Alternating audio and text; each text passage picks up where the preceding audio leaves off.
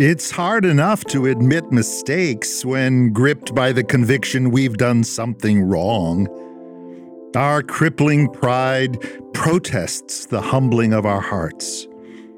It's harder still when those to whom we should confess make doing so protracted, cold, or shameful. And so we usually delay in saying what we must. We postpone joy, prolong our reconciliation, because we judge that God is like that irascible uncle or overbearing boss who makes confession difficult. We imagine that a righteous God must want to see us grovel.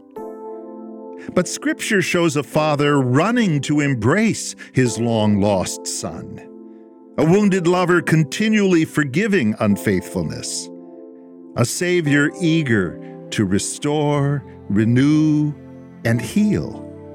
For God was in Christ, reconciling the world to himself, no longer counting people's sins against them. Truth is, the Father is more eager to forgive than we are to ask his pardon. His grace flows from abundant and tenacious love. God sent his Son into the world not to judge the world, but to save the world through him. We miss the Father's joy when we don't trust his heart. We squander days that could be bright with happiness and hope.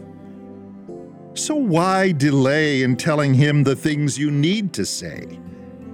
He knows them all before you speak and loves you anyway. Now stay in grace.